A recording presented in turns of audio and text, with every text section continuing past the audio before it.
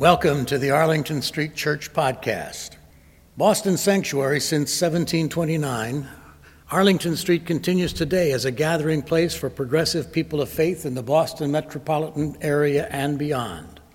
Please visit ascboston.org for more information about this historic Unitarian Universalist congregation.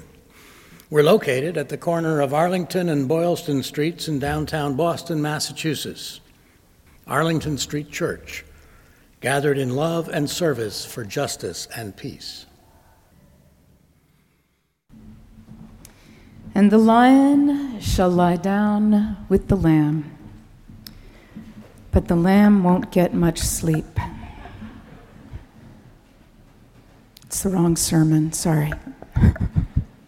Let's try this. A true story set in the oak-forested hills of Lorestan province in Iran, as told by American author Barbara Kingsolver. A young couple, nomads of the Lori tribe in western Iran, are walking home from a morning's work in the wheat. The husband teases his wife as she pulls her shawl across her face, laughing. And then suddenly, they're stopped cold at the sight of a slender figure hurrying toward them, the teenage girl who was left in charge of the babies. She is the neighbor's daughter who keeps an eye on all the little ones too small to walk to the field. In tears, in frightened pieces of sentences, she tells them that he's disappeared. Their boy had strong enough legs to wander off while her attention was turned to what?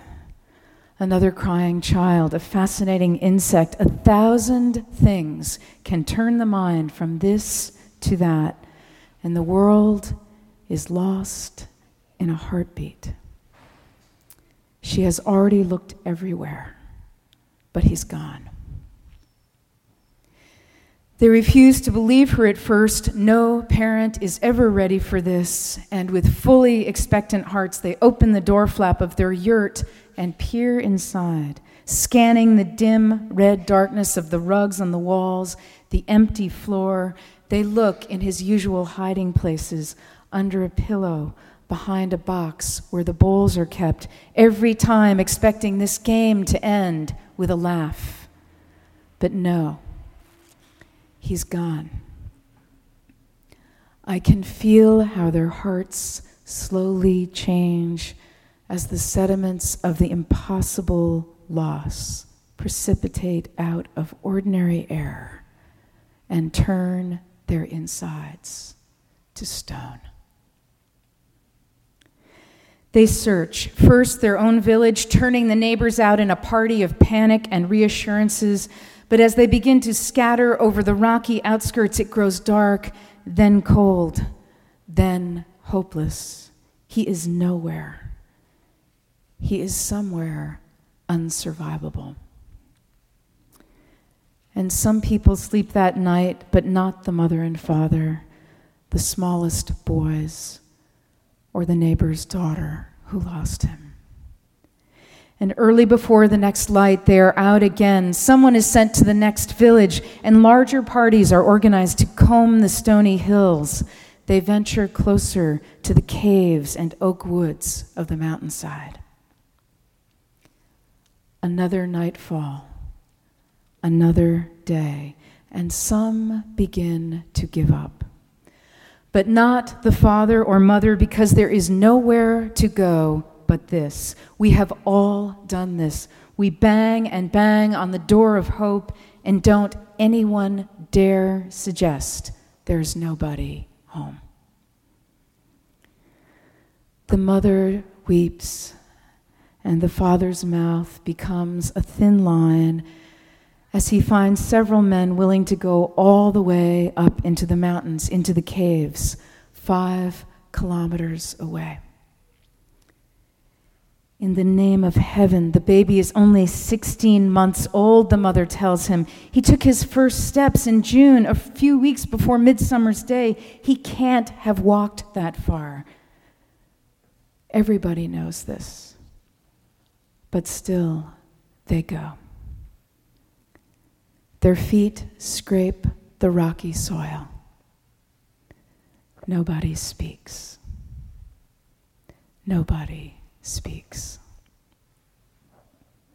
6 miles from home, at the mouth of the next cave they enter, the 4th or the 100th, nobody will know this detail because forever after it will be the first and last. They hear a voice. Definitely, it's a cry, a child. Cautiously, they look into the darkness, and ominously, they smell bear.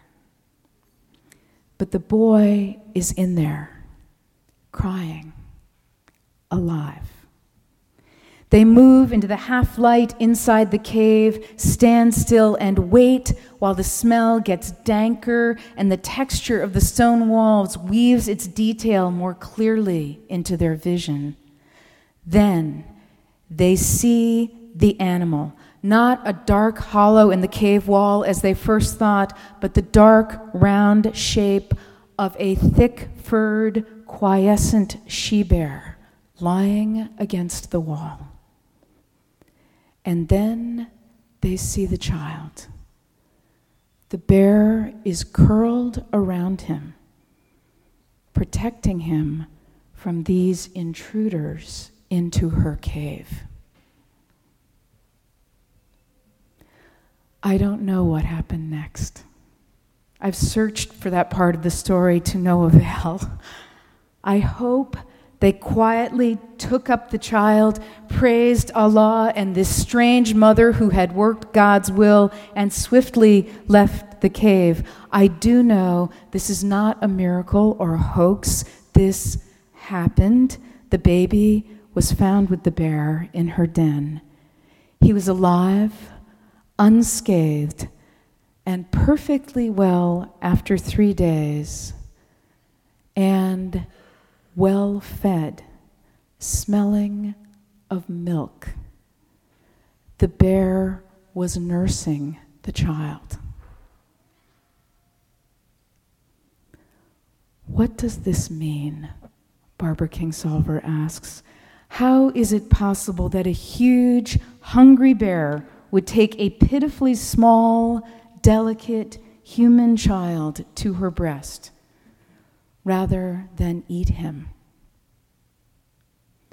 You could read this story and declare it impossible, even though many witnesses have sworn it's true. Or you could read it and think of how warm lives are drawn to one another in cold places. Think of the unconquerable force of a mother's love. The fact of the DNA code that we share in its great majority with other mammals. You could think that and say, of course the bear nursed the baby. He was crying from hunger. She had milk. Barbara Kingsolver concludes, in a world whose wells of kindness seem everywhere to be running dry, a bear nursed a lost child. God is frightful. God is great. You pick. I choose this. God is in the details. Miracles tossed up as stars to guide us. Some days you have to work hard to save the bear. Some days the bear will save you. This story is one to believe in. I believe it. I believe it not because I even followed the links to credible sources, but because it both asks and answers some of the questions we most need to engage now, the questions whose answers point to our survival. How are we lost? How will we be found? How will we live in order to establish the peaceable kingdom? The Jewish High Holy Days are upon us, reminding us of the power with which each of us is possessed, the power to heal a broken world. That healing begins right here, right now. It begins with each and every one of us. How are we lost? We are lost when we forget that we are both child and she-bear. Lost when we are deluded into thinking for even one moment that we are anything less than deeply, inextricably connected with every other living being. Lost when we act in a way that dishonors the truth that we depend on them and they are counting on us. Lost when we forget that there really is no us and them, but only we. We are lost when we stray from a path with heart and wander far from the home of our hearts. And we are found. By amazing grace, we are found in attention to the details, God in the details, found in 10,000 acts of generosity and hospitality and caring, found in the kindness to forgive and the courage to begin again in love, found right here, right now.